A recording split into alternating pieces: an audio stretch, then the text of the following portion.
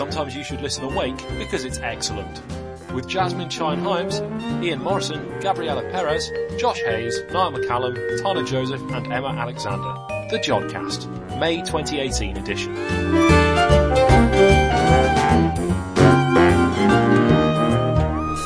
Hello and welcome to the Jodcast. I'm Josh and joining me in the studio is Niall. Hi, good to be back again. It's good to have you back, I suppose. In this special, we have several interviews from the floor of the recent European Week of Astronomy and Space Science, or Ewass, which was held as a crossover event with the UK National Astronomy Meeting, NAM, in Liverpool at the start of April 3rd to 16th. Oh, that's exciting. I didn't realise they'd actually had them as a crossover. That's pretty cool. So they're both quite big things on their own, right? They're both huge. So Ewass is basically like, here are all of the astronomers from Europe, and NAM is, here are all of the astronomers from the UK, but there's kind of like, because there are sections within Europe that do things that the UK doesn't and vice versa, there was kind of a lot of crossover. One thing that was really weird though was that everyone forgot it was NAM. Right, yeah, it all just became very Ewass-y. Like everything was Ewass because it was the big thing. Yeah. And you had all of these really big European astronomers come along, and then just kind of like the introduction, we had Martin Rees, the Astronomer Royal, give an intro. He gave a really, really, really good talk, actually. But he was like, he just kind of went, oh yeah, this is NAM as well, by the way. And then after that, everyone forgot. Oh, that's a pity, because you always have to make the jokes after you come back from the NAM conference. That, you don't know, man, you weren't there. Like... Yeah, but it turns out no one was there. Exactly. Anyway, so we've got a load of interviews from that, and we also have Ian Morison, Jasmine Chine-Hymes and Gaby Perez who take a look at what's happening in the main night sky. But first, Tana Joseph is here with this month's news. In the news this month, the launch of NASA's TESS observatory, detailed view of a supermassive black hole's jets, and planet-forming disks revealed around young stars. In our main story, on the 18th of April, NASA's latest exoplanet research satellite was launched. The Transiting Exoplanet Survey Satellite, or TESS for short, was sent into orbit on a SpaceX Falcon 9 rocket. The launch was initially scheduled for 2 days prior, but had to be delayed due to a technical issue with the rocket. TESS will use its thrusters and even a gravitational assist from the Moon to settle into its correct orbit around the Earth.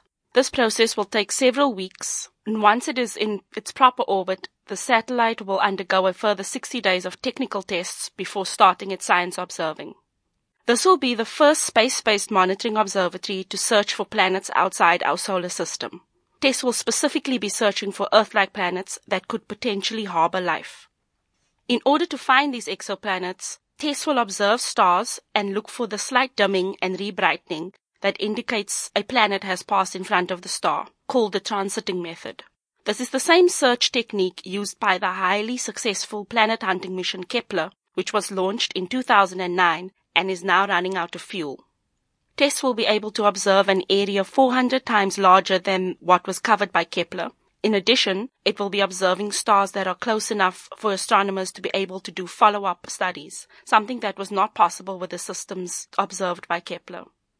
Thomas Zerbachen, Associate Administrator of NASA's Science Mission Directorate, had this to say: "We are thrilled TESS is on its way to help us discover worlds we have yet to imagine, worlds that could potentially be habitable or harbor life." Our next story is about supermassive black hole jets. Supermassive black holes are millions to billions of times more massive than our Sun and are known to reside in the center of most galaxies.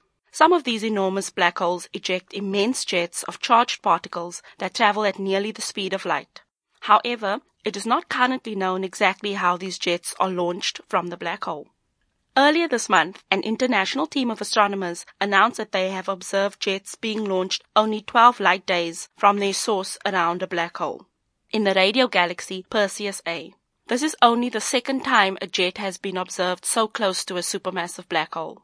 The observations immediately surprised scientists, as the jets were seen to be much wider than predicted by current theories of jet formation. This may mean that the jets originate further away from the black hole than previously thought.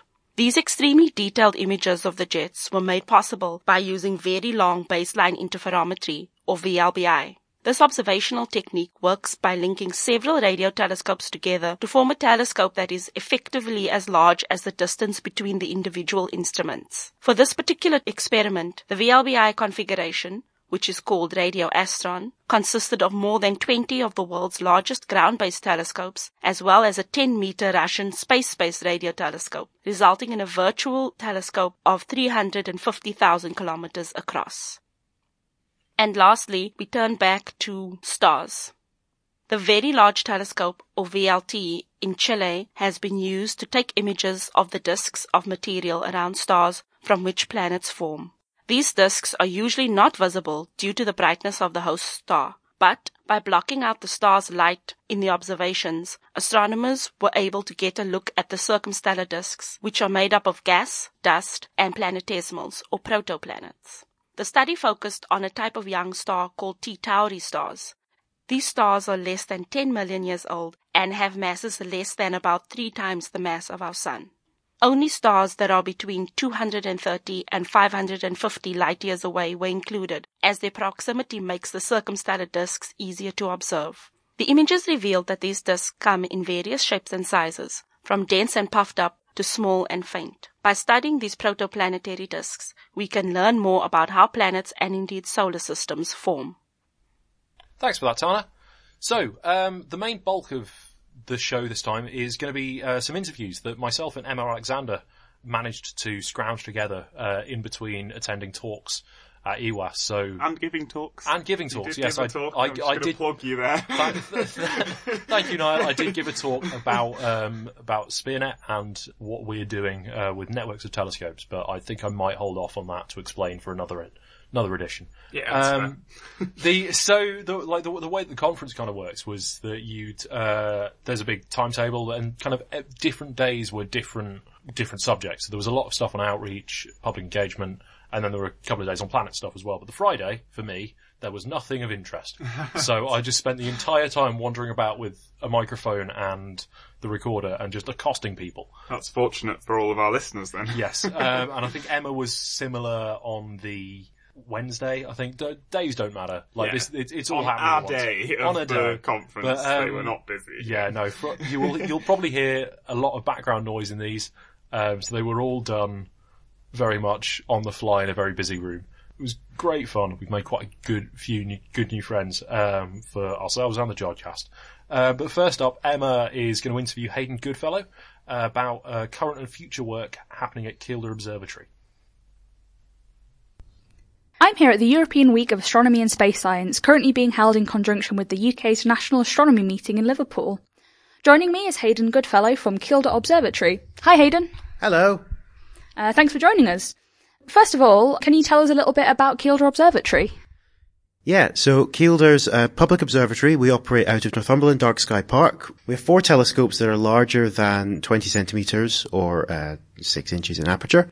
We have 2 fully manual 30 centimetre 12-inch telescopes, which we put in an observation deck. We also have 2 40 centimetre telescopes that are used for computerised observations, mostly involving astrophotography, but we are hoping to branch out into photometry and exoplanet transits in the near future. So really, from my perspective, you're living the dream, because nowadays a lot of astronomers they're not based at observatories, they don't actually make it out to observatories to do their own observations for various reasons. So how did you end up where you are, actually working at an observatory? It's a bit of a strange story, mostly location. I grew up in a small town called Langham, which is just over the border with Scotland. And historically, the area just south and east of the town was Armstrong country. If you go back to the days of Scottish clan warfare, the Armstrongs were famous for their raiding trips across the border into England. And when Neil Armstrong became the first person to walk on the moon, the most famous man in history, he was invited to the town. And in 1972, he spent the afternoon there. He became the first freeman of the borough. 20 years later, when I was at school, people were still talking about it. So that was my first exposure to space, hearing the story of this local connection to one of the greatest endeavours in the history of humankind. And a lot of my family come from the Kielder area. So when they set up an observatory there, I went along as a volunteer. And then when I graduated, they gave me a job, which was quite nice. So you graduated in something relevant to astronomy, right? Yeah, I did astrophysics up at St Andrews University, but a lot of my colleagues, their background is in practical astronomy, so they had their own telescopes, they know the constellations, which when you're running stargazing events about looking through telescopes is a useful skill to have. So you mentioned the telescopes that you have at the observatory. Do you want to elaborate a little bit more about them? And also, I'm particularly interested in what you can see with them from Kielder, given that it is one of the darkest skies in the UK. So my favourite objects to observe with these telescopes are globular clusters. Because from a fairly light polluted area, from a town, all you can ever see is a smudge, even with a fairly large telescope. But the 16-inch telescopes at Kielder, when you point them at M13 or M3 or M92, I'm just showing off now. When you point them at these globular clusters, you can resolve individual stars right down to the core. And it's one of the most incredible sights. Whereas if you look at galaxies, they all just look like smudges, but we can see really, really faint ones. So what's the best telescope that you have at Kielder? Do you have a favourite? We have a 16-inch Meade ACF telescope, which is a slight update on the Schmidt-Cassegrain design. And that is very high magnification. It's brilliant for planets. It's brilliant for distant galaxies. And it's the best for globular clusters. What kind of things do you do at the observatory? All of our events are based around the public coming and actually getting the experience of being under a dark sky, looking through a telescope. But it's Northumberland. The weather isn't always in our favour, but usually on most of our nights we do get the chance to open up and do a little bit of observing. Even if it's just the moon or some double star systems, most people who come to the observatory get to see something. But on those nights where it is completely clear, completely moonless the whole night through, it's unforgettable. I remember every night like that I've ever had. So I was fortunate to go up to Kielder myself, a fair few years ago now, and unfortunately I think I hit one of those nights where it was more cloudy than not, but it was still breathtakingly dark, and the surroundings as well. It's set in a really nice location as well, right? Yes, I mean, Kielder's such a beautiful, beautiful place. A lot of the economy in the area based around tourism. It's in the UK's largest working forest, so there's a lot of forest walks, lots of wildlife. I think, if I remember rightly, Kielder has the UK's largest red squirrel population, and bringing the observatory to that area has allowed some local accommodation providers to stay open, supporting jobs all year round, and it just adds to all the other beautiful things you can do by the lakeside. Do Kielder have any big plans for the future? Do you see yourself continuing on with the great work that you're doing with public events? What's coming up? We've just opened a brand new facility. It's called the Gillian Dickinson Astrophotography Academy.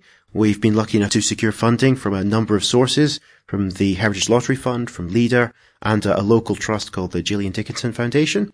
And we've constructed this new space, which has a teaching space capable of holding 15 people, and another observing dome, which is going to have 4 telescopes in it. And these telescopes will be rigged up. They will be designed for astrophotography. They'll not be visual instruments. They are for getting data from the sky. And we're hoping to watch an exoplanet transit in the next few weeks. That sounds all very exciting. So what are you going to be doing with that data that you collect? Is it just to image, or is there any science that you're going to be doing with it? Initially, it will be purely for imaging, to see how well the system works. If the exoplanet transit system gets to the right sensitivity, we might looking at potential exoplanets rather than just confirmed ones. What brings you to the conference this week? A number of things. Mostly, we've just started a campaign of school visits. So, we appreciate that the observatory is not the easiest or cheapest place to get to. Kielder's very remote, very far away, and it's a lot of petrol to get there. So we've started a campaign of school visits in conjunction with various education boards in the northeast. So we're taking an inflatable planetarium into schools to try and inspire children who are from areas with what we call low science capital, so unlikely to have science-based role models in their lives, unlikely to go to university, to take this message to them and to inspire them to study physics at university.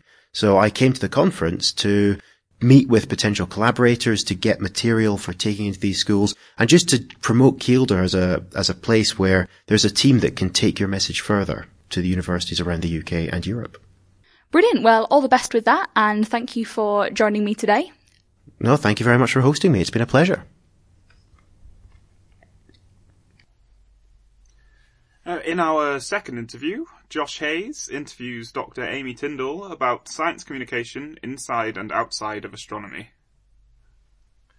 Hello, I'm Josh. I'm here at the European Week of Astronomy and Space Science 2018 in Liverpool, and I have with me today Amy Tyndall of the University of Edinburgh, who is no longer an astrophysicist, actually, so this is quite an interesting interview. So, what did you do? What are you now doing? I prefer to say no longer a practising astrophysicist. But yes, I did my PhD at Jodrell Bank, actually. I finished that in 2014. And ever since, I've just been working in public engagement and science communication professionally instead.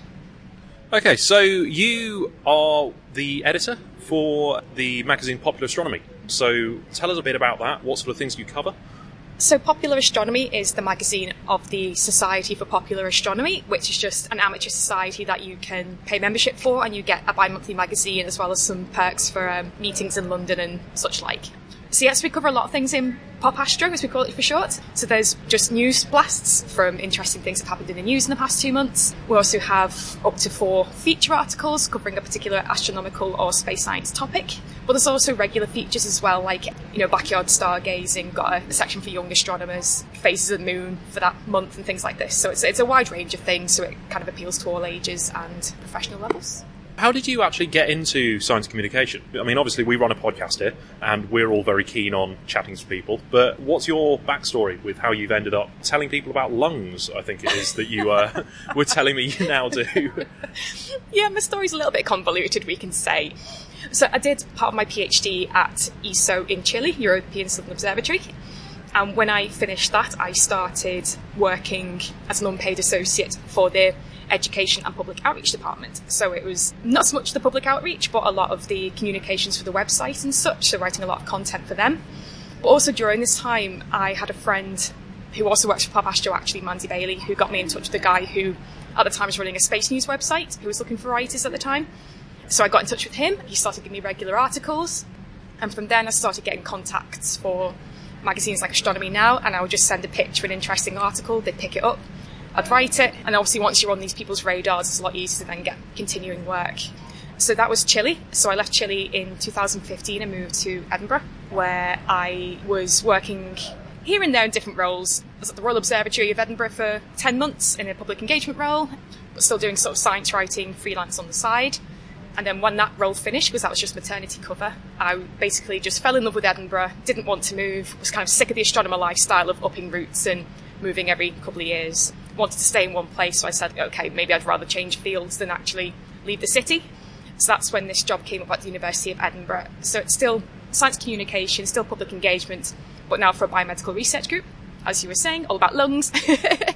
And it's a really interesting group because it's a proper interdisciplinary group of scientists. So physicists, biologists, chemists, working directly with clinicians in the hospital in Edinburgh to develop a new diagnostic technology to be used at the bedside in intensive care units.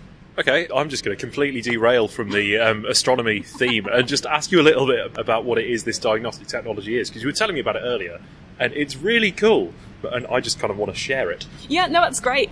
Well, it's actually, when I first joined Proteus, is the name of the team, after there's a film called The Fantastic Voyage from the 70s, where they shrink themselves and enter into a man's body to clear a blood clot in a little ship, and the little ship is called Proteus. So the group's kind of named after that because they're miniaturising optical fibres to be inserted into the lung, basically. And they're developing the technology completely from scratch. So the fibre is actually a fibre bundle made up of an imaging fibre. So just, as you would in astronomy, just kind of, miniaturised looking down instead of up. A delivery fibre for delivering what they call chemical smart probes. And I'll talk about them in a second. And the third one is a sensing fibre which detects oxygen levels and pH in the lung as well. So the cool thing about this system with the smart probes is that it injects, like I say, or sprays this liquid into the lungs, which attach to bacteria in the deepest parts of the lungs. This makes the bacteria fluoresce or glow, and then depending on how they glow and like the lifetime of the glow, we can then detect what type of bacteria it is, and then know how to treat it accordingly with antibiotics. And the cool thing is that all that is done within 60 seconds of switching on the system at the bedside. Excellent. Are there astronomers, aside from yourself, that are involved in this? Because you were talking about how this is sort of inverted astronomical technology as well. Is there anyone that has gone from this field of astronomy into doing the research?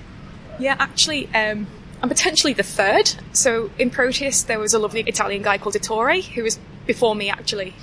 And he worked on radio interferometry, so did a lot of work at VLTI, the Very Large Telescope Interferometer in Chile. So we nearly crossed paths, actually.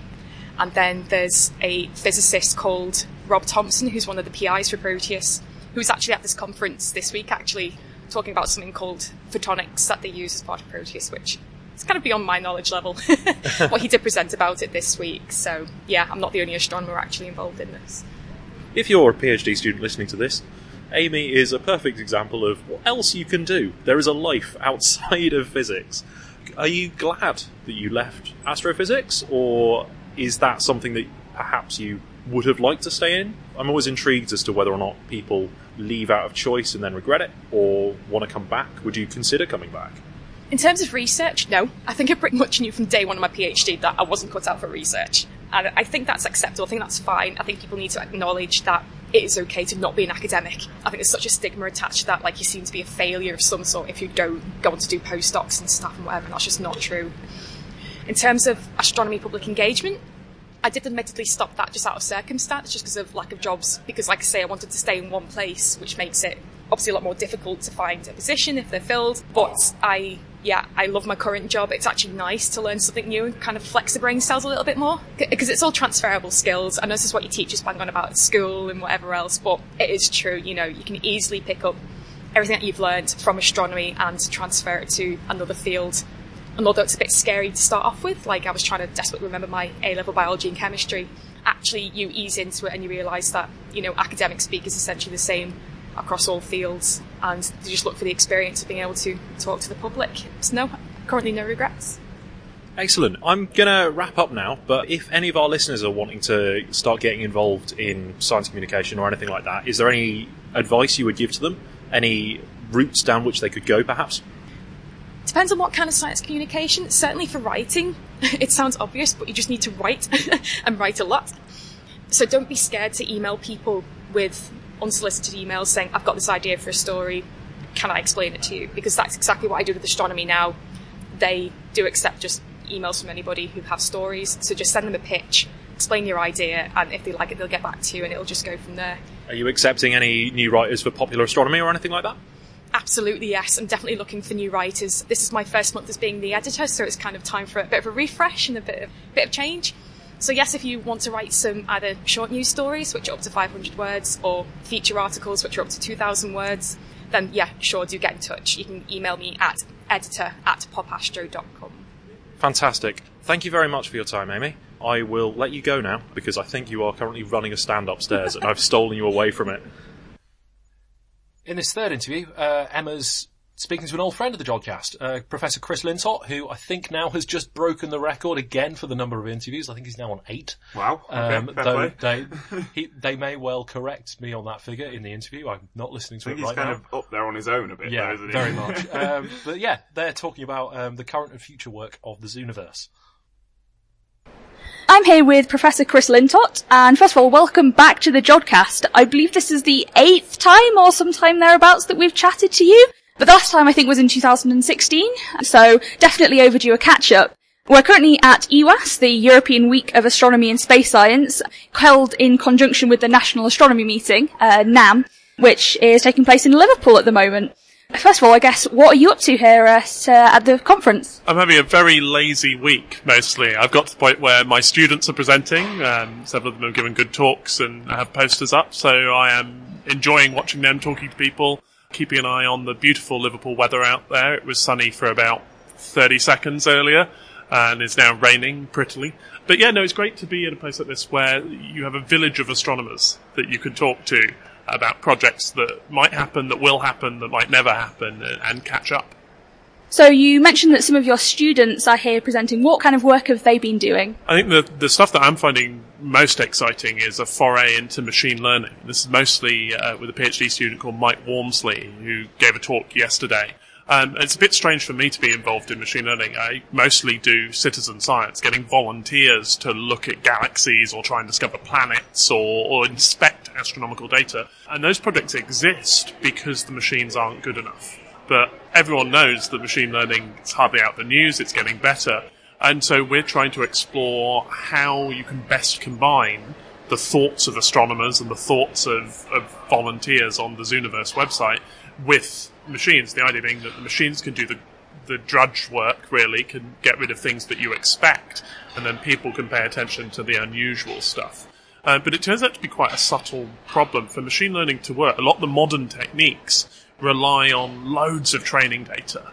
So, Facebook is good at recognizing the places in your photos because we've all spent 10 years or more uploading pictures to Facebook and telling it where they are. In astronomy, we're almost unique that we're interested in really rare stuff. So you can do a big survey of the sky and still care a lot about a type of galaxy that only appears 10 times. And so Mike's work has been looking at that using the example of low surface brightness galaxies, or low surface brightness features, so galaxies that have faint remnants around them. And his challenge is that normally, if you're working for Google or something, you want a new machine learning problem, you go and set up a training set of 2 million expert classifications. Mike had 140. And so that makes you think differently about the classifications, but it also makes you think differently about the machines. And hopefully this will be part of what astronomers are doing for the next 10 years or so. Brilliant, that sounds really interesting. So that's one thing going on in the world of the Zooniverse. How is everything else going? It seems like it's going from strength to strength. Yes, we're very busy. We built, I guess, around the time that I talked to Jodcast last, we just released our project builder. So it's now very easy for scientists to create a Zooniverse project. Instead of coming to us and us doing the web development, people can do their own thing, and that's meant that we've been more experimental and people have been able to come along and do things. I'm very excited. I'll give you a sneak preview of a project that will probably launch in the next couple of weeks with a student called Tim Lingard from Portsmouth leading on this one, where we want people to take a really close look at a few thousand galaxies. So normally in Galaxy Zoo, project that started it all, we ask people, are there spiral arms here? Is there a bulge at the center? And you click buttons to tell us the answer. We've now got to the point where we need to know where the spiral arms are. So we want to look at the properties of parts of galaxies, not just the galaxy. So Tim's built a little tool that lives in the web browser, sits on top of the Zooniverse infrastructure, that will let you model your galaxy. So you can choose to add a disk, and then you can add a bulge at the center, you can add some spiral arms, you can make them more or less prominent. And it's quite addictive. You could spend a good few minutes making the perfect model of your galaxy. And what we can do with that is understand how the different bits of the galaxy relate to each other.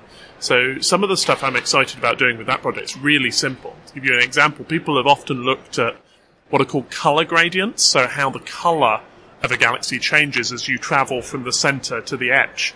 But those results are a bit confusing. If you take a spiral galaxy like the Milky Way and you travel from the center to the edge, what actually happens is that you pass through various spiral arms. And so all you detect with your color gradient are the blue spiral arms where lots of young stars are forming. So what we want to do with Tim's results, with the help of Zooniverse volunteers and Jodcast listeners and everyone else, is trace round the spiral arm. So to travel from the center of the galaxy to the outside, following the spiral arm, and look at how properties change along the spiral arm. And no one's been able to do that because no one's had decent models of lots of galaxies.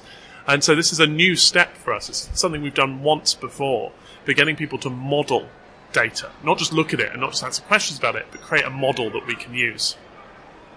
Okay, brilliant. So it sounds like, that the Zooniverse world and all of that stuff is going really well. Do you get the time to do any other research other than all of that? Well, most of my research uses the Zooniverse, so I'm embedded in the data, but mostly the research is done by the students and postdocs. We're very lucky that we have great people working with us.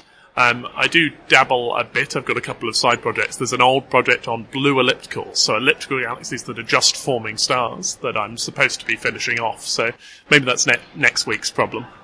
You told me just before the interview that you've been going to a lot of the exoplanet talks here at the conference. Has there been anything in particular that's piqued your interest at all? I think one of the things that's happened just in the last couple of years is how serious exoplanet science has got, particularly in the UK. We've got very good here at trying to understand what these planets are like. So I think if you came to NAM or indeed to Ewass, either of these conferences a few years ago, I think the talks would have been about how to discover planets, how to find them in the noise, what types of planet exist in terms of size. Now you go to those talks and they're about models of the atmospheres. There's a great talk from Hannah Wakeford, who incidentally has a podcast, Exocast, which people should listen to. But after they finish listening to the Jodcast and all the Jodcast archive and maybe all my interviews as well. Anyway, so people are doing modelling of atmospheres, not just So does the planet have clouds? Does it have molecules in its atmosphere? Can we detect those molecules? If you're talking about the planet itself, what's the interior like? Never mind whether it's rocky or gaseous. What sort of planet are we dealing with? And there's a huge amount of effort being put in to try and understand how those things come together, because we can see that as we build the extremely large telescope that people are working on, or the new ESA mission, Ariel, if we're going to have any hope of making use of that data, we need this kind of detailed modelling. So there's an awful lot of people doing an awful lot of hard work, and I've very much enjoyed listening to the fruits of it. One of the very exciting things in Experts is just from the last week or so is this selection of Ariel, which is ESA's new exoplanet mission, but it's a UK-led mission by Giovanna Tintinetti and her team at UCL. And so it's brilliant that we've got a UK-led ESA mission. It's brilliant that they've fought their way through to get picked. And it's a dedicated space mission that will launch in about a decade's time to look at the atmospheres of planets. It's also not quite controversial, but people are really, now it's real. People are digging into these estimates of what it will find. I think it's going to be fascinating to see that project develop over the next 10 years. So how will that project compare to, for example, the Kepler mission, I think, is one of the most famous ones for exoplanet study? So Kepler was a discovery mission. So Kepler's aim was to find out how many planets and of what size exist in the galaxy. And it's done that. We've got a good idea now. But now we know that exoplanets are common. You'd never launch Kepler. Kepler stared at a region of the sky with no bright stars because we thought exoplanets might be rare. And so you have to look at many stars. Actually, we now know they're everywhere, more or less. And so there are a couple of missions coming up, one by NASA called TESS, which is due to launch in a couple of weeks. There's a European one called Plato, and they're going to do the planet discovery around nearby bright stars, and those planets are the ones that will be able to follow up. And then Ariel is the first of the next generation where, okay, it's not a planet discovery mission, we know where the planets are. Ariel is going to try and tell us what their atmospheres are like and give us some of the data that we need to do that. So it's classic. In some ways, it's the textbook scientific method. We find out what's out there, then we get more information about it, and then we try and understand it and compare it to our own solar system. One very exciting thing I was just talking to somebody about was that we've got to the point where they're taking the climate model developed for Earth by the Met Office and using it to try and model some of these exoplanets, as well as looking at Mars and other planets. So I love the fact that we're using the same tools that we use to understand the Earth on these very exotic worlds. It's really exciting. Is there any Zooniverse project that does relate to exoplanets? Yeah, well, we've had a project for a long while called Planet Hunters that looked at Kepler data. It discovered the first planet around 4-star system, for example. More recently, we've had a project called Exoplanet Explorers, which found this amazing system. K2138 is the number, but it's a 5-planet system, and the planets are all in resonance. So they're all very close to their star, but for every 3 times the first planet goes around, the next one goes around twice. For every 3 times that goes around, the next one goes around twice, and so on out. So you've got these 5 planets in this resonant chain. And what's exciting about that is that these things, when they formed, there are natural ways to get them to form in this very deliberate pattern. It looks like they've been arranged, but it's just an effect of friction in the disk from which they form. But planets like these, which are very close to their star, must have formed a long way out and moved in. And what this tells us, the fact they're still in this beautiful pattern, tells us that they moved in a nice, calm, regular fashion. Not like the astronomers going to coffee about half an hour ago, but as a nice, orderly line of well-behaved planets. So it tells you that in that system, they've never had a chaotic orbit. The really exciting thing, well, the icing on the cake, really, is that we've got these 5 planets. Then there's a gap, there's no planet. Then there's a gap, there's no planet. There are hints in the data that there's another planet. There's a 6th planet out there, still in the chain, but with a couple of gaps. And we should know this week whether that's true. We've just had Spitzer, the Space Telescope, look, because we think this outer planet should now just have gone across the face of the star. And so maybe we now know there's a 6th planet, but we're waiting for the data to arrive. That's really exciting. Hopefully by the time this interview goes out, then we might know if that is the case or not. I will let you know. Brilliant, thank you. So what have you got planned coming up in the next year or so? Any future projects that you're, currently involved in or excited to be getting involved in? I'm very excited. We're going to do a planet hunting project for TESS, so this next NASA spacecraft. That data will hopefully flow straight onto the Zooniverse. The data's open, so everyone in the world can have a look for planets at the same time. So I'm very excited about that. I've recruited a student, so I don't have to do all the thinking myself, so that's very, very exciting. I'm also thinking a lot about Sky at Night. My other side of my life is the TV thing and making sure we do great programs. We've got a program coming up about Gaia, which has its first data release its second data release, but the first big data release from this spacecraft that's been mapping the nearest billion stars to the sun. And we're going to try in a week after that data release to find as many scientists as we can who've already got results. So it's probably a terrible idea for a TV program, but it's going to be a lot of fun to make. And that will be, I guess, May's Sky at Night. Brilliant. Well, I look forward to that. I think that's all that I have to ask you, but thank you again for joining us, and hopefully hear from you again soon on the Jodcast. I can't imagine it will be too long before we speak to you again, so thanks very much. Thank you. I'll be back as soon as I can. Okay, we now have Josh with another Jodcast friend, Dr. Matt Taylor, to take a look back on the Rosetta mission. Hello, I'm here at Ewass in Liverpool with Matt Taylor, who is the project scientist for the ESA Rosetta mission. I believe we've had you on before. I believe so. But for those that haven't met you or listened to you before, do you want to tell us quickly a little bit about yourself and your background? Yeah, sure. I'm a space plasma physicist, basically, so I'm a little out of place here because I normally focus more in the heliosphere and planetary aspects. My job in European Space Agency as a project scientist is to be the liaison between ESA and the scientific community to ensure that the scientific community gets the science that they want from the missions. And I've been involved and still am involved in the Rosetta mission. So for just sort of background story on the Rosetta mission, I believe it was launched in 2007 and then... 2004. 2004? Yeah. And then... Yeah, so basically it was a mission to Comet 67P, Churyumov-Gerasimenko, which is a Jupiter-class comet, so it's got an orbit going out to Jupiter. We launched in 2004 and took 10 years to get to the comet because it's difficult to go deep space.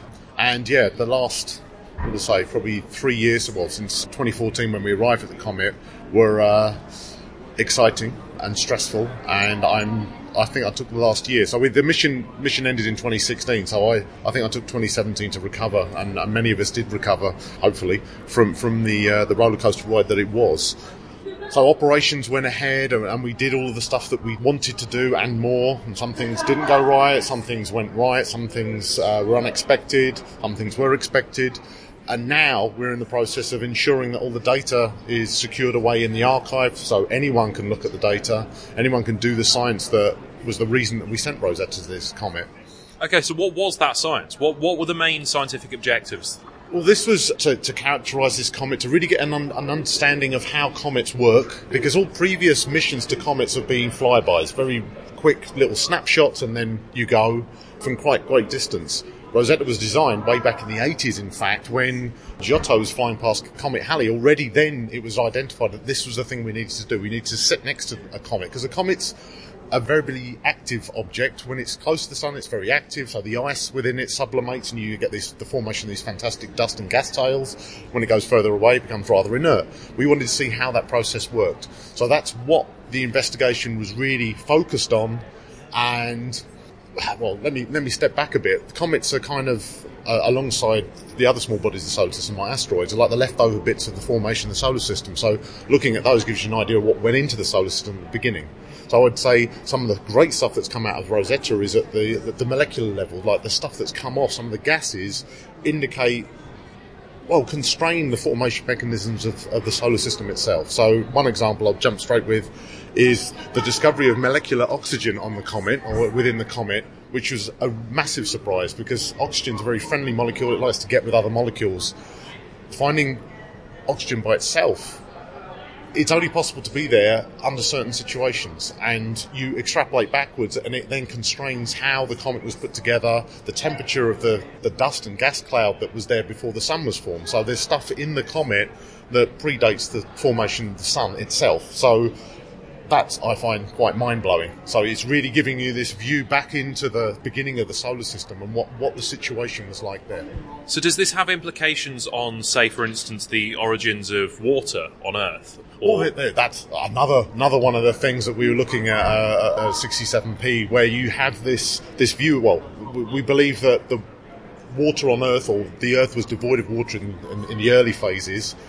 Something must have brought that back. And we were looking at asteroids and comets as maybe being the most viable delivery mechanism. From what we found with Rosetta and 67P, the water on the comet was nothing like that we find on Earth.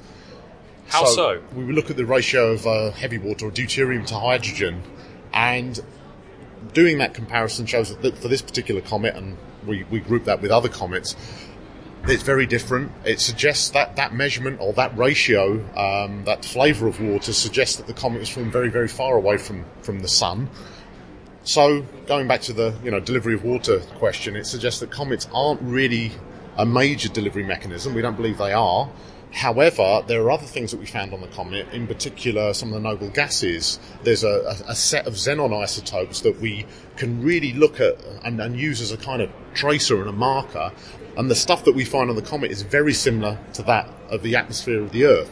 So you can say, well, maybe water wasn't delivered, or that much water, but there are other things that were delivered that could have supplied a significant amount of the Earth's atmosphere. And then when you find glycine, so a precursor of proteins, on the comet as well, maybe comets delivered some of the more complex stuff that then went on to become life. So they're a way of potentially delivering the building blocks of life to our early Earth.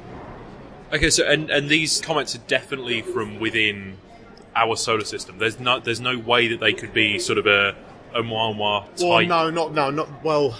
Actually, some of the other discoveries we've been looking at, really, the comet is so unsolar-like. When you look at all of these, so the sulfur, the silicon, the xenon, and all, they don't look solar. But it also then links to, there are some other observations of, I've forgotten the name of the constellation now. Sorry, my brain's gone. But it's been a long week. Yeah. But looking and so this is the thing. You can take the Rosetta, our solar system observations, and then compare them to other planetary or young star systems, and we have made observations, the community, of these protosolar or protostellar, protoplanetary nebulae, and you have this very irregular mix of dust and gas around early systems, and that might be what happened in our solar system. It wasn't a nice homogenised mix. It was all over the place. It was lumpy. Some dust was of a certain size in one part of the solar system and different in another part, and that's the nature of science, I guess, that what we're finding is that it isn't as easy as we thought it was, or as simple, the formation processes, and that there was a bit of a weird mix of stuff. So going back to, we don't think that this is an alien object, but it's indicating that some of the more simple ideas of how the solar system formed need to be rethought, and you can actually connect these measurements and these observations to other planetary systems as well. So that's the broad-based impact of Rosetta, is that you've got in situ in the solar system that you can compare to other astronomical observations as well, which is nice. Okay, I'm going to ask you about what I think was, for the community at least, the most nerve-wracking part of the mission, which was the bounce. Right. Yes. How did that happen? How did it feel?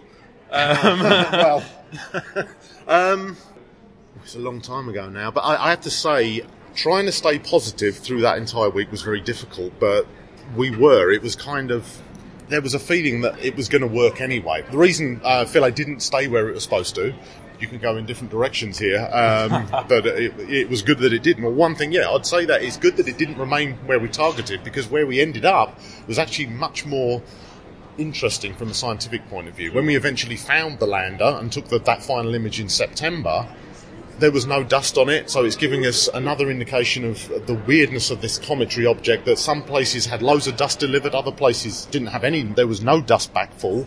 In fact, if Philae had stayed where it was, there's a high likelihood that it would have got completely covered with dust backfall. Right, okay, so it was nerve-wracking. We had 3 ways of securing ourselves to the comet. There was a gas thruster on the top of the spacecraft to try and push it down whilst it was firing harpoons, and he had some mechanical ice screws as well. We knew the night before that the gas thruster wasn't going to work, but we thought, we'll deliver it anyway, given this set of criteria, and the harpoons will stop it from disappearing back into the ether, as it were, space. The harpoons didn't work, and so that's why we got the bounce. Luckily, some of the mechanics of the system reduced the momentum enough to stop it from flying off completely, but we skipped about a kilometre across the surface of the comet. The reason we believe the harpoons didn't work was, if you go out, you get some fireworks, and you leave them outside, or, in your garden for 10 years and then try and light them, they might not go off. So we think what it was is the long space voyage for 10 years affected the pyrotechnics. That's effectively what it was. And there was already some investigation just prior to the landing in the pyrotechnics and the fuse mechanism to try and see what needed to be done, because we had some ground-based stuff that we'd left on the ground to test, and it looked like that's probably what happened. It was just basically a damp powder, for want of a better phrase, if the fuse didn't trigger properly. But as I was saying and waving my hands a lot about, we ended up somewhere much more rich, I think, and it just added to the story that was Rosetta, the fact that we had this, that the lander was stuck in a ditch. We didn't get an image until the month before we ended the whole mission. That ubiquitous image that I received on a Sunday night from one of my colleagues, and Chechi Tubiana, who works on the camera team, she found that. She was poring over the data, and then there's the fantastic story of her finding it. They're rushing into work at MPS, and that percolation of that information within the team, me getting it on my phone in the evening and waking my wife up and going, they found it, and then getting so excited because we'd been looking for it for that long, and that is the only image that we got, because it was a crazy time when we were spiralling down towards the comet at the end of September 2016. The gravity of that object is so weird that we had a 3-day fixed orbit, and depending how we were overflying through our Perez center was dropping down to about 2 kilometers from the surface, it would affect the orbit period by up to 20 hours in one direction. So we had to correct that. So we tried to stay as close to 3 days orbit period as possible, because I think at the time it was something like half an hour one-way light time. We were doing everything ahead of time, programming our operations ahead of time. So to have a time shift in that meant that you'd be taking an image or a measurement at the wrong time and wrong place. So that's why we had to fix it like that. That's why it's actually so challenging to get that image. When I give my presentation, I show, I think, an orbit before that image that we got. We were offset. This is rubbish for a podcast. We might cut this. There's a square. If this is your image and you're looking in the middle, we were completely off centre by a good few degrees because of this shifting. And then there was a frame about 20 seconds after, and it was when the comet had rotated a little bit and the spacecraft had moved, and you could actually see the lander leg sticking above the horizon, as it were, but you couldn't say that's definitely a lander. Nobody would believe that. Then we got that one. It's nothing but the lander. And then that was it. We weren't able to capture another image for various reasons. So yeah, it just adds to that narrative that was Rosetta. So did you get all the data back down from Philae now? From Philae we got everything that we expected, and from Rosetta we got everything that we expected, and that's the key. That's the ongoing activity. So yeah, we finished in 2016, but we are continuing our activities with an ESA at least up until September next year. The teams out in the community are still working on this, getting the data in the archive, as I said at the beginning, so that everyone can use this data. And it's been a long and difficult task, because it's difficult data to get processed and calibrated in a really good way. Okay, so just finally, looking beyond Rosetta, have you got anything plans ESA-wise, or No. have you got any missions that you're particularly looking forward to seeing? Well, I mean, the big one for me is because I work at STEC in Noordwijk in the Netherlands, and we have Bepi Colombo in-house, and it's about to leave to go to the launch site at the end of this month. It's going to fly out in 4 Antonovs and a massive barge from Rotterdam as well. That, to me, that's a cool mission, although, it gets launched this year, but then it's going to take 6 or 7 years to get to Mercury. That's a really nice-looking spacecraft, so I'm quite excited about that. So that's a Mercury lander? It's a Mercury orbiter. There's 2 spacecraft. One's a magnetospheric type mission, one's more of a planetary mission. And it's a collaboration with the Japanese Space Agency as well, which adds, I think, an extra dimension to this. It's fantastic to have this international collaboration, because that's what it's all about. Okay, so that's from an ESA perspective what I'm interested in, but I'm not involved in that mission. I'm waiting for management to give me something to do, and we see. Well, we know within the next month they're going to down select some missions for study at the M-class level, and there might What's M-class? Right, you've got M, L, S. They're all different cost caps for different missions. So Bepi Colombo is more like an L-class. Solar Orbiter is an M-class mission. So they're about 500-600 million is an M-class budget, roughly, depending on which call it was. So that kind of size mission there'll be a call for a mission, what was the M5 then? We just had the M4 down selection, so the Ariel mission was selected, which is going to characterise exoplanet atmospheres. Yeah, as I say, so next month, May time, we'll find out some more studies that will go be put in for about 2 years, and I might be put on, if there's a suitable mission, I might be involved in one of those.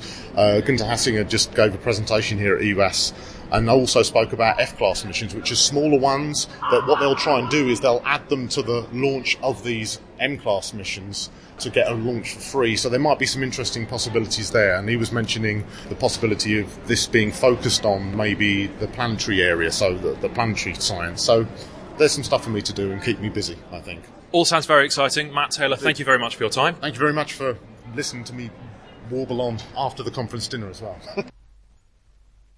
Now Emma interviews Dr. Claire Burke and Maisie Rashman about their recent work on applying astronomical techniques to animal conservation. I'm here with Dr. Claire Burke and Maisie Rashman from the Astrophysics Research Institute, Liverpool John Moores University, and we're here at Ewass. So, welcome, thank you for agreeing to do a Jodcast interview with us. I was in your talk yesterday about your work. It's incredibly interesting, and I feel like you're the best person to sum up what you've been doing, so I will hand over to you to give us an overview, I guess, of your research. We're astronomers, and we've been working with conservation ecologists to help save endangered animals and catch poachers. How we do this is using drones with thermal infrared cameras attached. And when we look at animals with thermal infrared footage, we're looking at their body heat, and they glow. And this kind of glow is the same kind of glow that stars and galaxies in space have. So that means that we can use techniques and software that we've been using in astronomy for decades to automatically detect the animals. Once we've detected them, it turns out that every different species of animal has a unique thermal fingerprint. And we can use this to tell automatically if we're looking at elephants or rhinos or humans or monkeys or anything else by applying a machine learning algorithm. So I guess the big question is, how did you get into this from doing astrophysics? The opportunity to apply my knowledge and skills that I've picked up in astrophysics to a real-world problem down here on Earth was really, really exciting. And when I saw a job advert for using drones and astronomy to help save endangered animals, I just leapt at the chance. How did this cross-disciplinary collaboration come about between you and your colleagues? So this collaboration genuinely came about because an astronomer and ecologist live next door to each other. And one day they were having a chat over the back fence. And the ecologist was telling the astronomer about how they like to use drones to do conservation and how they wanted to use thermal cameras to look at the animals because the animals stand out really brightly in the thermal imaging. But he said that they were having a bit of trouble understanding the data, understanding what they were seeing in the footage. And the astronomer says, well, we've been using infrared data in astronomy for decades. We've got loads of tools to help deal with this. And that was how the collaboration was born. What is it that you both have been doing day to day on this project? What is your typical day working on this?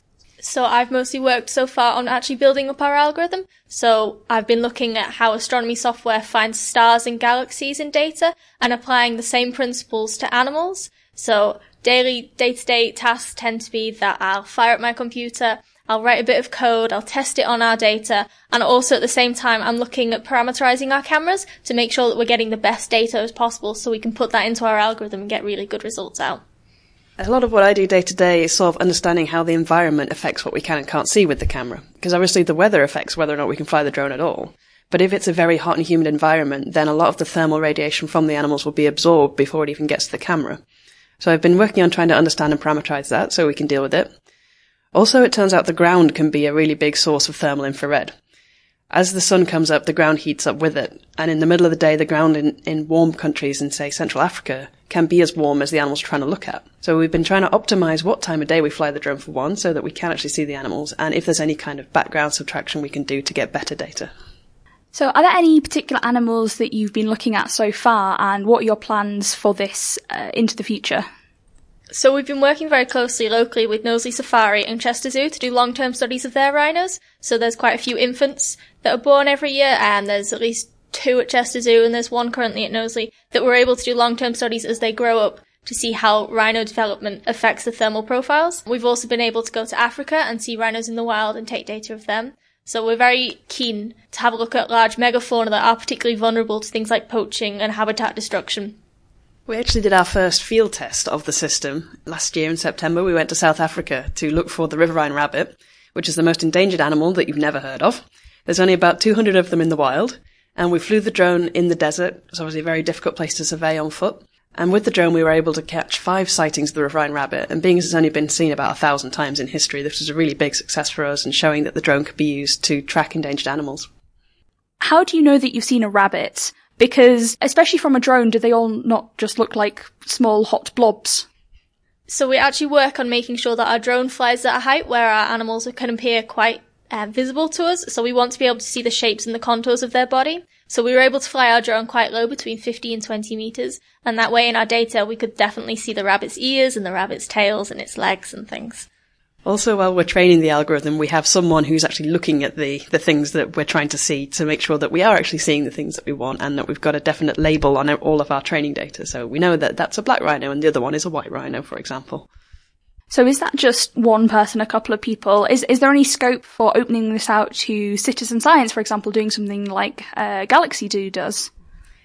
So we're actually planning to use Galaxy Zoo because in order for a machine learning algorithm to be able to tell the difference between different animals, we first need to train it on a training data set, which means that we'll likely be setting up something where the general public can classify all the different animals that we've got data from so that we can train the machine learning algorithm to know what different types of animals are. Obviously, one of the main aims of this project is to use it for conservation and looking at endangered species. You mentioned it's been looking at rhinos. Is there any potential for this to get into the wrong hands, to be used as a tool for the poachers, dare I say it? So we actually have a lot of policies in place to make sure that although we want our data to be accessible, we have to have people registered with us and registered with an institution or a conservation group so that we can ensure that the best possible people are actually using our software. Whereabouts would you like to see this work end up in the future? Everywhere. Everywhere. At the end of the day, we would like this to be used all over the world for pretty much any animal that is warm-bodied. We want to make the system be as automatic as possible, so the drone will fly itself. All that the conservationist has to do is outline an area on a map, and the drone will survey that area. And it will all be automatic. So while the drone is flying, a user with a screen in their hand will just get a notification whenever it sees an animal, and it will say, this is a rhino, and it's at this location. This is an elephant, it's at that location. This is a man in the bush, he's over there. And then the game wardens can respond in real time and actually do something effective when it comes to poaching and conservation. We'd also hope to be able to modify this for search and rescue purposes. So we're working with the RNLI and some local rescue groups to actually work on making sure that not only can we detect poachers in data, we can also detect people and animals who are in distress in data too. We find things like we can see a lot further through fog than humans can or with RGB cameras. So we find that this is really great for marshy areas and areas of maybe low tide that quickly turn to high tide, that could potentially put people in danger, but then be very hard to survey by search and rescue teams. Okay, brilliant. Thank you very much for joining me, both of you, and I hope you enjoy the rest of the conference. Thank you. Finally, Josh interviews Dr. Robert Massey from the Royal Astronomical Society to talk about their efforts to engage the world with astronomy. Hello, it's Josh here. I'm still at Ewass, and I have now with me Robert Massey, who is the Deputy Executive Director, or as his LinkedIn says, Deputy CEO of the Royal Astronomical Society. So, hello Rob. Hi. So, for the benefit of our listeners, who may or may not have come across the RAS before, who are the RAS and what role do they play within the astronomical world? Well, the RAS is the largest astronomical society in the UK and also the second largest professional body of its type in the world after our American counterparts. So we have around 4,000 members. They have the title Fellows for historical reasons, and they are based predominantly in the UK, but also we have a quarter to a third are in other countries. And they tend to be in a whole range of occupations, so we do represent professional astronomers and geophysicists actually as our kind of primary role. But we also have amateur astronomers, advanced amateurs, I should stress, people who've made some kind of contribution to the field, as well as people like teachers, historians of science, science writers, and a lot of people actually who got a PhD in astronomy, were in the field, and then moved out into another area of the economy and industry and so on, and they have a continuing affinity. And actually we see those people as very important because they are linked to the wider world and they're advocates for our work. Okay, so you've been involved with the RAS for a very long time, I think. How long exactly is that? And what's your favourite thing that you've actually done in that time? I've worked for the RAS for about 12 years, I think, something like that. Yeah, nearly 12 years. And I started off part-time, actually. I was solely doing press and policy officer work, and I was moved into the deputy CEO role in 2010. So I've been doing that now for 8 years, which is also quite a long time. And I'm there to do things like be an advocate for the science in various forms. Now, that actually means doing interviews on science sometimes. It means promoting it to the media, so that's why we've been issuing a whole host of press releases this week at Ewass. And it also means doing things like talking to elected politicians, which is also something we've been doing this week as well. So that's kind of a flavour of it. But we're there as well to do things like commission research. So we presented a demographic survey this week, which kind of goes through the characteristics of different astronomers, or the astronomy community as a whole, because we want to understand how that breaks down. I mean, we're well aware of the fact there aren't enough women in science, for example, particularly in the physical sciences. Astronomy is no exception. It's a little bit better than average in physics, but not very good compared to the population as a whole. So that sort of work, for example, is the kind of thing we do. We're also very interested in the impact of Brexit and the UK's withdrawal from the European Union, because we want to see what happens to the science space as a result. We're trying to understand it. We are not very positive about it at the moment, it's fair to say, because we think we'll lose a lot of funding, and also because it sends probably the wrong signal to those international networks that we're so connected to at the moment. And we want to try and put out the message it's essential to remain embedded in those. Whatever happens with our direct relationship with the EU, we need to make sure that we're still in those collaborations, that UK science is still doing great things. That's why this meeting is so important, actually. In terms of, so I was in your presentation about gender diversity and things, and is there anything that the RAS is doing directly to help combat it, or are they just stat collecting? Well, I mean, stat collecting is an important thing to do because we're a small organisation. If there's one thing we do well, I think it's that, because nobody else is doing it. But we do use it, obviously, to shape our work as well. So we have a small public engagement programme, and my colleague Sheila Kanani and Lucinda Offer work on that, and they are doing that work based on the results of surveys like that. So we know that, for example, in this survey we discovered there is a very low proportion of disabled astronomers. So it's really important to us now, I think, that we start to work out ways in which we can engage people who are disabled to persuade them this is a career for them. That would be the kind of thing. So it's not just about just getting the data and saying, oh, everything's terrible. No, what we want to do is try and improve the situation. And it's not a simple matter. I mean, there are all kinds of wider influences, but if we want to bring the broadest possible range of people into the field, we have to start somewhere. We have to get the data, we have to understand the issue, and we have to then make our plans accordingly. Okay, fantastic. So you haven't always been at the RAS. You used to be a practicing astronomer. I believe you actually were at Manchester, which is that's absolutely right. Yeah, where we are based now. What was it that you did? Well, it was a long time ago now. So it's 25 years ago that I was more than that, actually 27 years ago that I started my doctorate, and I did a doctorate in looking at optical spectroscopy of the interstellar medium, specifically the kind of kinematics of the Orion Nebula and what we now know are protoplanetary disks. So we were looking at the outflows from those, although we couldn't actually see them particularly well as objects. We could measure the gas coming out of them, material coming out of them. So this was all pre-ALMA and... Oh yeah, absolutely. I mean, yeah, it was even pre-Hubble, some of it, the first bit. I mean, because the Hubble telescope was launched in 1990, so it was before I started my doctorate, but it didn't have the CoStar mission to fix the optics until a couple of years, 2 or 3 years in. And then actually we started to see the remarkable pictures of the region we were studying. I don't do astronomical research, but I still do kind of keep my handle on the field. So I'm trying to do writing, I give popular talks and that kind of thing. And I used to be a teacher. I worked in the further education sector for a while and took a teaching qualification and so on. And then I worked in Greenwich doing public outreach for 8 years, public engagement, and that eventually became public astronomer for a couple of years before I moved to the RAS. I also dabbled in elected politics at the same time. So I was 8 years as an elected councillor in South London, and then I got to a local cabinet role, so I was responsible for actually all the schools in the borough, about 78 schools, and all the kind of children in care and all that kind of stuff. Actually really enormously responsible role. So it was really interesting to do all these things together and to move into what I'm doing now. Okay, from the perspective of, so I am a scientist, and I don't really deal with the whole politics side of how the funding arises.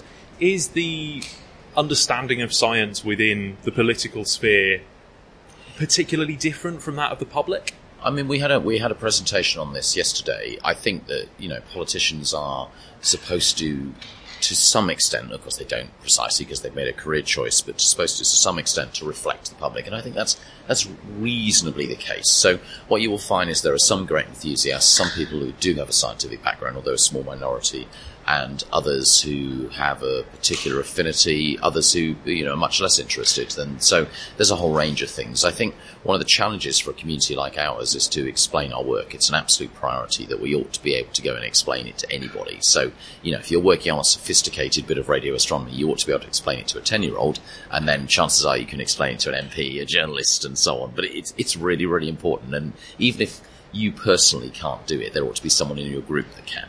Because I think there's a collective responsibility to do that. And I would dearly love to see more parliamentary visits to facilities like Jodrell Bank. Just local MPs, invite them along, or whatever research establishment you're working in, or university group, get them in, do a photo op with them. They'll like it. It's fairly easy publicity to do a photo op, say, with some kids visiting your group. And at the same time, you put the message out about how important our work is. Okay. Rob, thank you very much. It's a pleasure. Thank you. Thanks for those, Emma and me. I should have thanked. Yeah, no, I'm saying that with no hint of irony. And now, from engaging the world with astronomy to engaging you with astronomy, here's Ian Morison with this month's Night Sky. The Night Sky for May 2018. Well, to be honest, we don't have that many hours of darkness, so you've either got to stay up pretty late or get up very early. But if you do, there are some nice things to see. Well, as darkness falls, the constellation of Leo is setting towards the western horizon. And perhaps the most prominent star towards the south, a little bit east of south, is Arcturus, the brightest star in the constellation of Bootes. Higher up, in fact, is Ursa Major, with the Plough and asterism most prominent. Rising over towards the eastern horizon, we have the first of the lovely summer constellations appearing. Vega, the brightest star in the constellation of Lyra, is the first to arise. Slightly further round to the north is Deneb, the brightest star in the constellation of Cygnus. And just above the horizon is in fact the star Altair in the constellation of Aquarius. As we'll find many times in the next few months, Altair, Vega and Deneb make up what is called the Summer Triangle. It's a lovely part of the sky.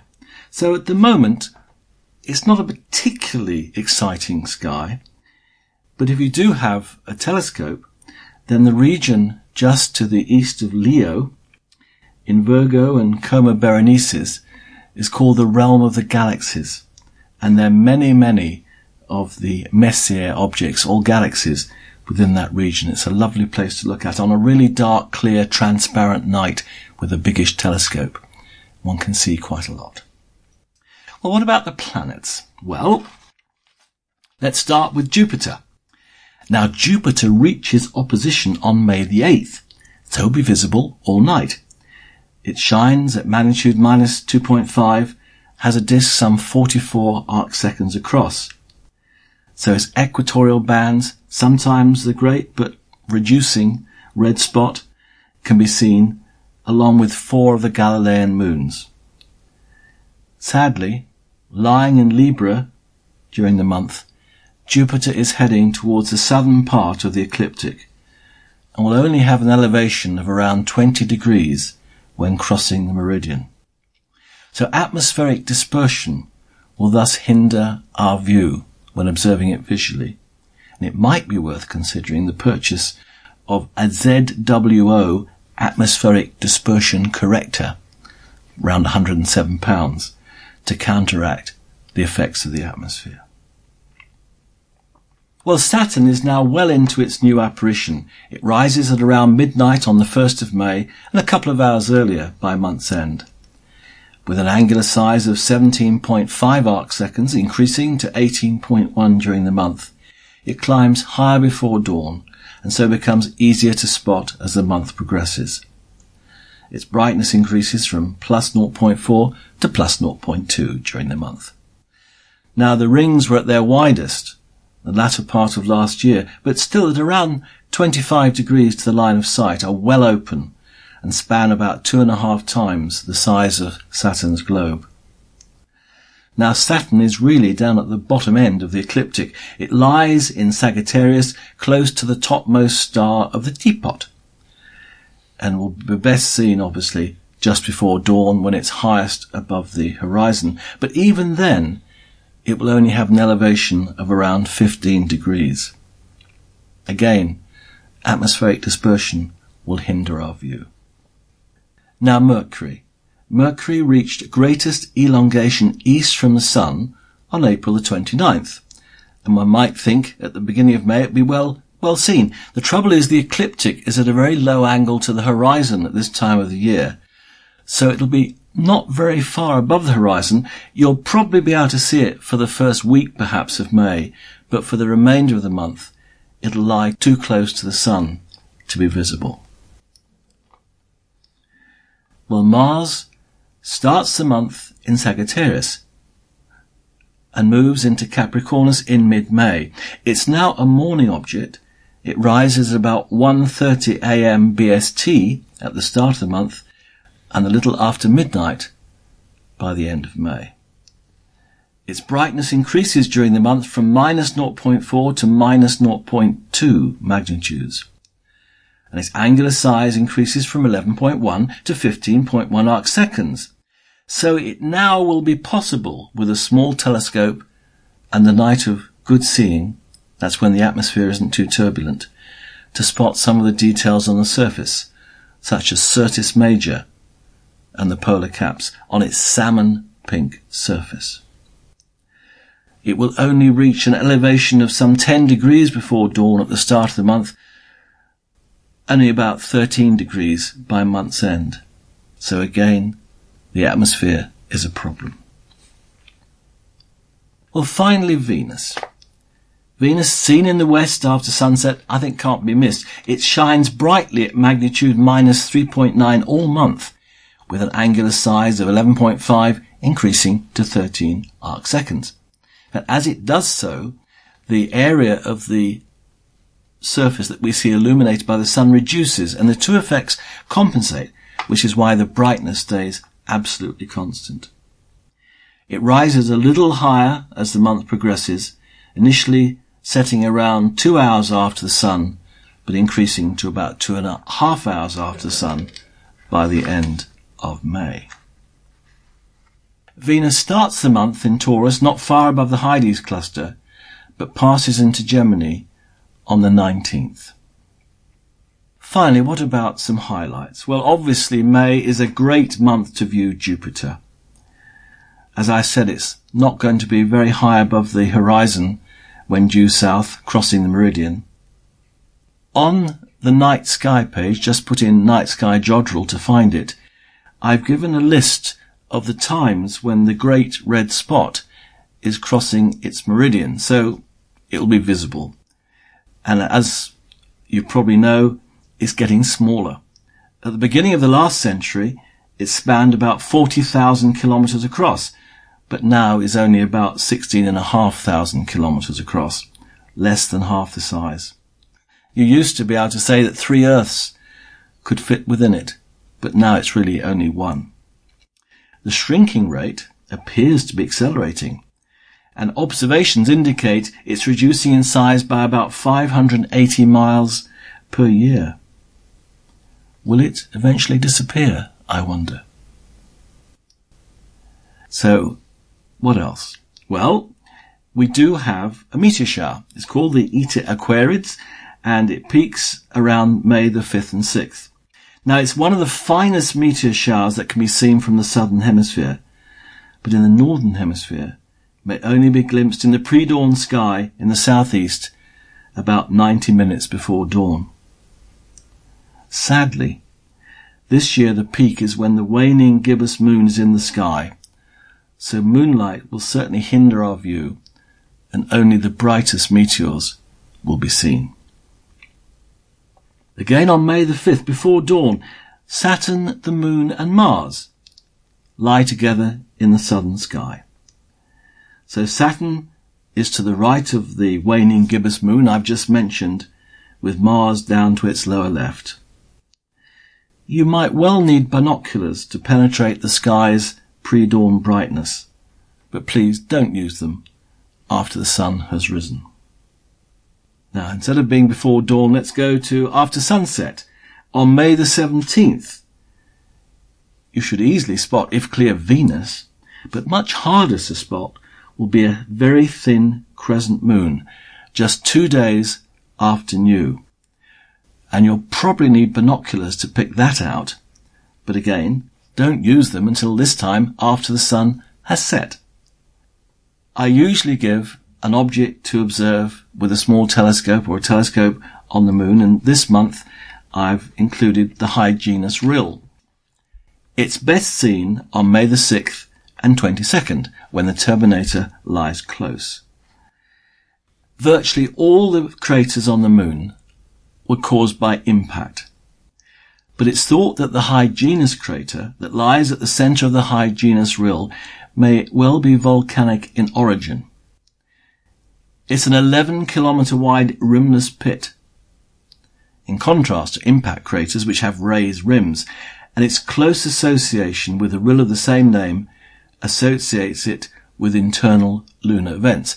I suspect the rill is the result of a lava tube, and along it there are quite a number of craters where I think the roof has fallen in. Again, on the night sky page, in the lunar section, I've actually included an image that I took in April.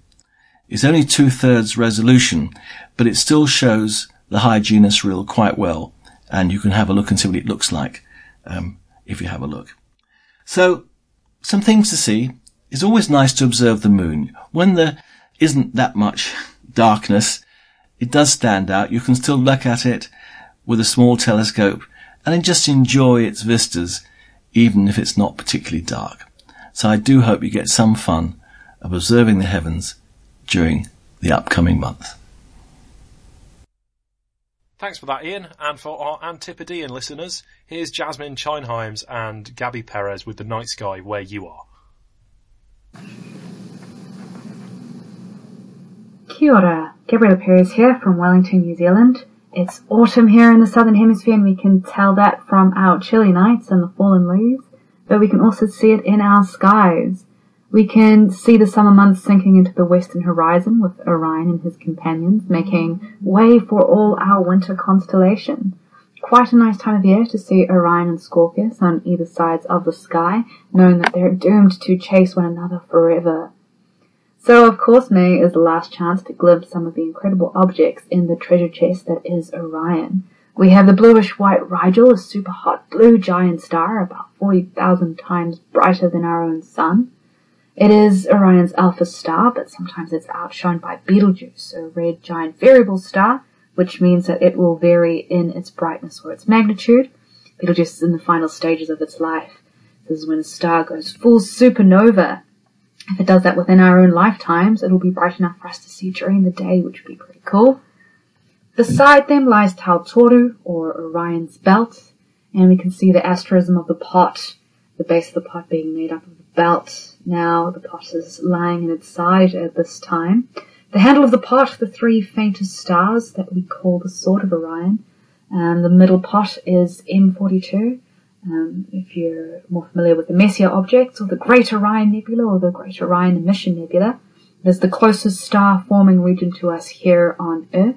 And through a telescope, you can make out some of the nebulosity, bit of the grey and green coming out of its centre, depicting quite a lot of oxygen within it. And you can also see the trapezium, which is a small star cluster.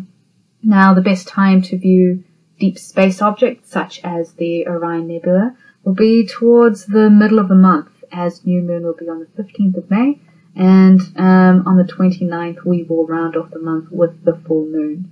May is a great month for some planet viewing. At the top of the month we have Jupiter in the east, in the constellation of Libra, and it will be in our skies and visible all night long, outshining the bright Sirius.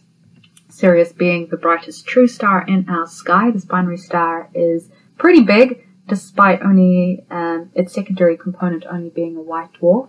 and it's relatively close to us, only about, I think, 8.5 light years away.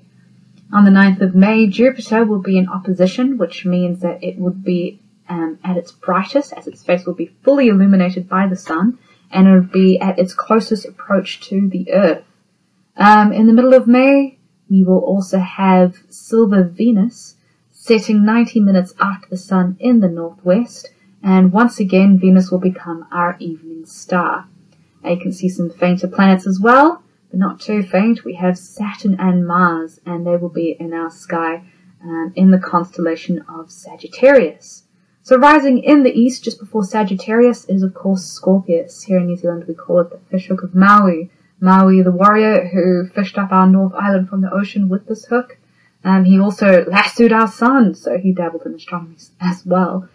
Now, making the body of the scorpion, or maybe the bait on the fishhook of Maui, is Antares. Antares is another red supergiant creeping towards its stellar doom because it's gobbled up all of its hydrogen. Now, that is a great star to spot. Antares sometimes means the anti-Mars or the rival of Mars. It's a good thing that these two objects will be in the same sky, but quite far away from each other at this point. A fantastic sight in the constellation of Scorpius is the Bug or Butterfly Nebula. This is a bipolar planetary nebula, and it has one of the most complex structures that we have ever seen. It has a star in its center, another star that's coming to its final stages, but this one is burning at some of the hottest temperatures recorded in a star in our entire galaxy, which is quite cool. Now, between Scorpius and Sagittarius is a zone designated Sagittarius A, and it is our galactic center, the middle point of our Milky Way, or the bulge of the Milky Way, making up of some of the brightest and star-rich regions in our night sky. So we've noted some intense radio feedback from the zone, as many astronomers believe that in the center of our galaxy, and in fact the center of every galaxy, is a supermassive black hole holding it together.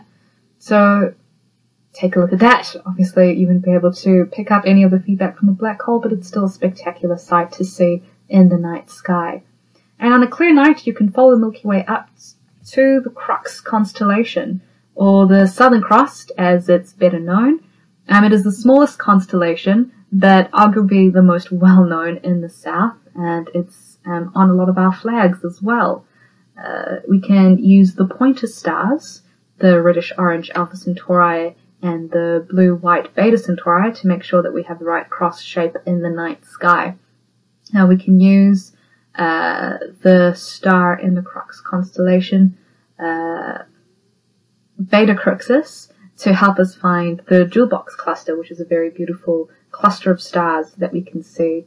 We also have in this region of the night sky, if we're still following up on the Milky Way, the Southern Pleiades, another great cluster to look at. These clusters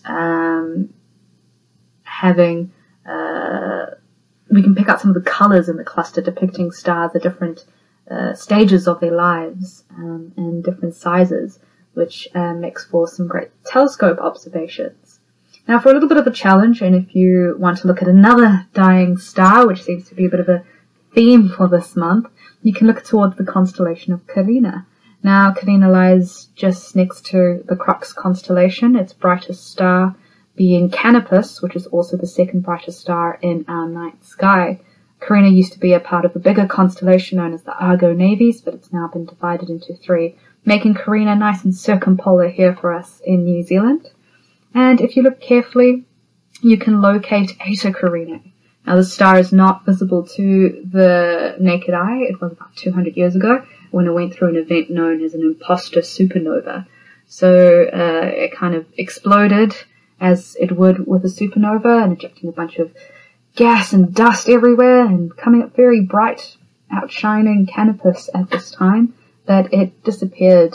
Now this hardy star is expected to maybe go through another event, such as an imposter supernova, or maybe finally go full supernova. So another star that we look out for that's creeping towards the end of its life.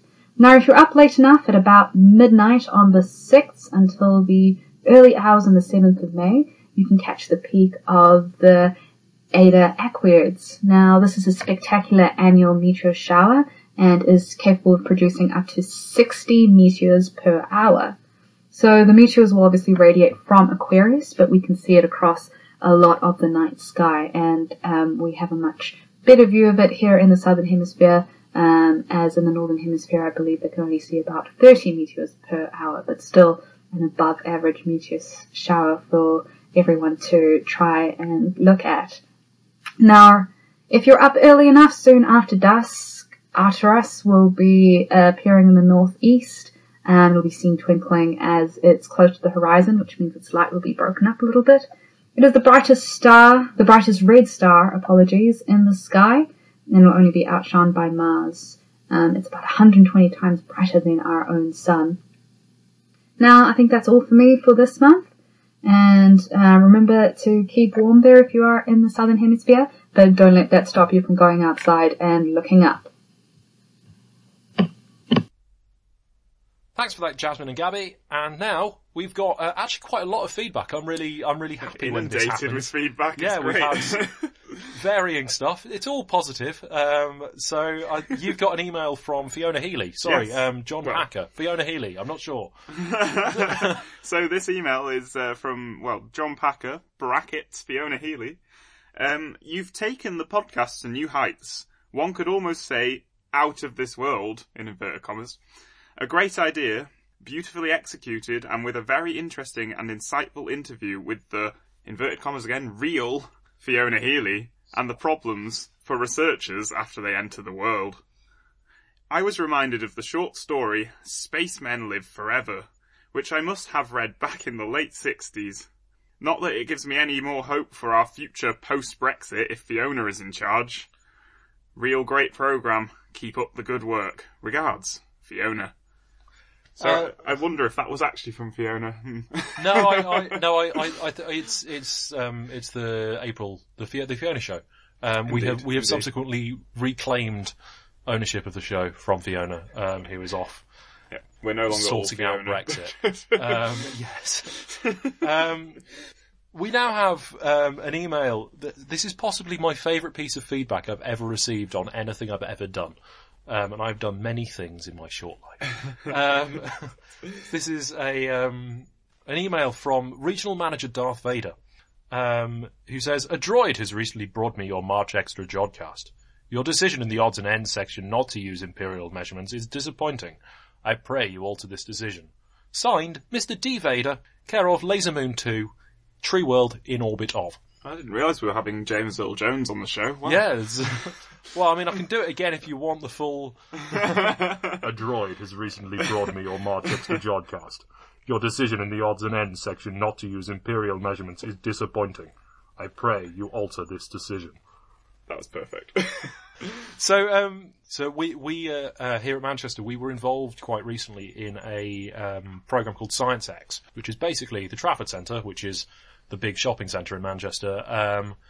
Lots of different departments from the university, all the research groups are basically unleashed, and we stand in the shopping centre shouting science, prophetalizing knowledge, if you will. But one of the things we had, so we were there as Jodrell Bank, one of the things we had was we were sourcing some new questions for Ask an Astronomer from the public.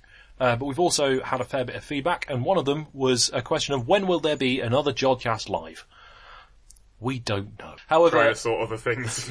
However, having said all of this, I've also just read a note from Jake, who is the producer and also executive producer, which says no comment. Yeah, no comment. Yeah, no comment. No. No comment from Jake. No comment from Jake. We're just speculating. So we've got a few things from social media as well. So we've got something from Facebook. Oh yes, so this is Mark Shaw, who said, "Sure, it's a month of April 1st, or has the Fiona show sabotaged the servers?" So this is in reference to Almanas being broken, Indeed. which we probably should reference at this point. So this is the May show. Probably isn't coming out. Yeah. I doubt in it's May. at the minute. It probably is not for May. you anyway. It is. Well, it's not even for us. We're recording in April. Yes. So. So yeah, unfortunately, the server which hosts our which hosts the Jodcast, is broken. Mhm. It's currently in Germany, being fixed, and by the time you listen to this, it will be back and up. But we have no idea when that will be. I really think we should start doing backups onto multiple servers. Probably. Again, with the studio, it will all happen. Right? Like, it's logistics. But yeah, I have been told though that it is thought to be on its way back. Good. So it should, if this is late, it should not be any later than most of our shows usually are. Mhm. But yeah, I mean, either way, if you're listening to us, then clearly it's back. Yeah, it's back, or we've found an alternative solution. A final piece of feedback that we've had is from our old friend Sarah B. So you may remember Sarah from a previous piece of Twitter feedback where the Jodcast was described as excellent fuel for insomniacs, or something to that effect. We've got another tweet from her in reference to someone asking for new podcasts, Sarah has said if she can't sleep, and apologies again for the fabulous people who produce it, I listen to the Jodcast, but you should listen awake sometimes because it is excellent.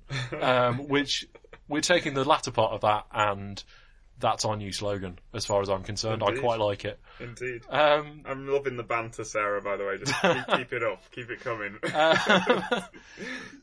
So if you have any feedback for us, be it we make you fall asleep, be it you are some sort of sci-fi villain, or that you just want to actually listen to us witter on live, then you can get in touch with us. You can do so via the website at www.jodcast.net. Via Twitter at twitter.com/Jodcast. Facebook, facebook.com/Jodcast. On YouTube at youtube.com/Jodcast. Flickr, whoever uses that, at flickr.com/groups/Jodcast. And don't forget that you can send us post, and the address is on the website. So, that's all we've got time for today. Unfortunately, due to all the interviews, we have no odds and ends, but we have a very big Mars segment that I'm planning. I'm looking forward to that one. Whether or not we should actually go to Mars. So that's going to be properly researched and everything. So make sure you listen next month. Yeah, if it's next month. It might not be. Yeah, but anyway, right, that's enough. Right, we're done. So thanks to Emma, Alexander and myself for the interviews. Again, shamelessly unironic. Thanks to Emma Alexander and Josh Hayes for the interviews. The editors were Naomi Sambra-Frimpong, Emma Alexander, Beth Jones, Shriti Badol and Tom Scragg. The producer was Jake Morgan. And until next time, Jod on!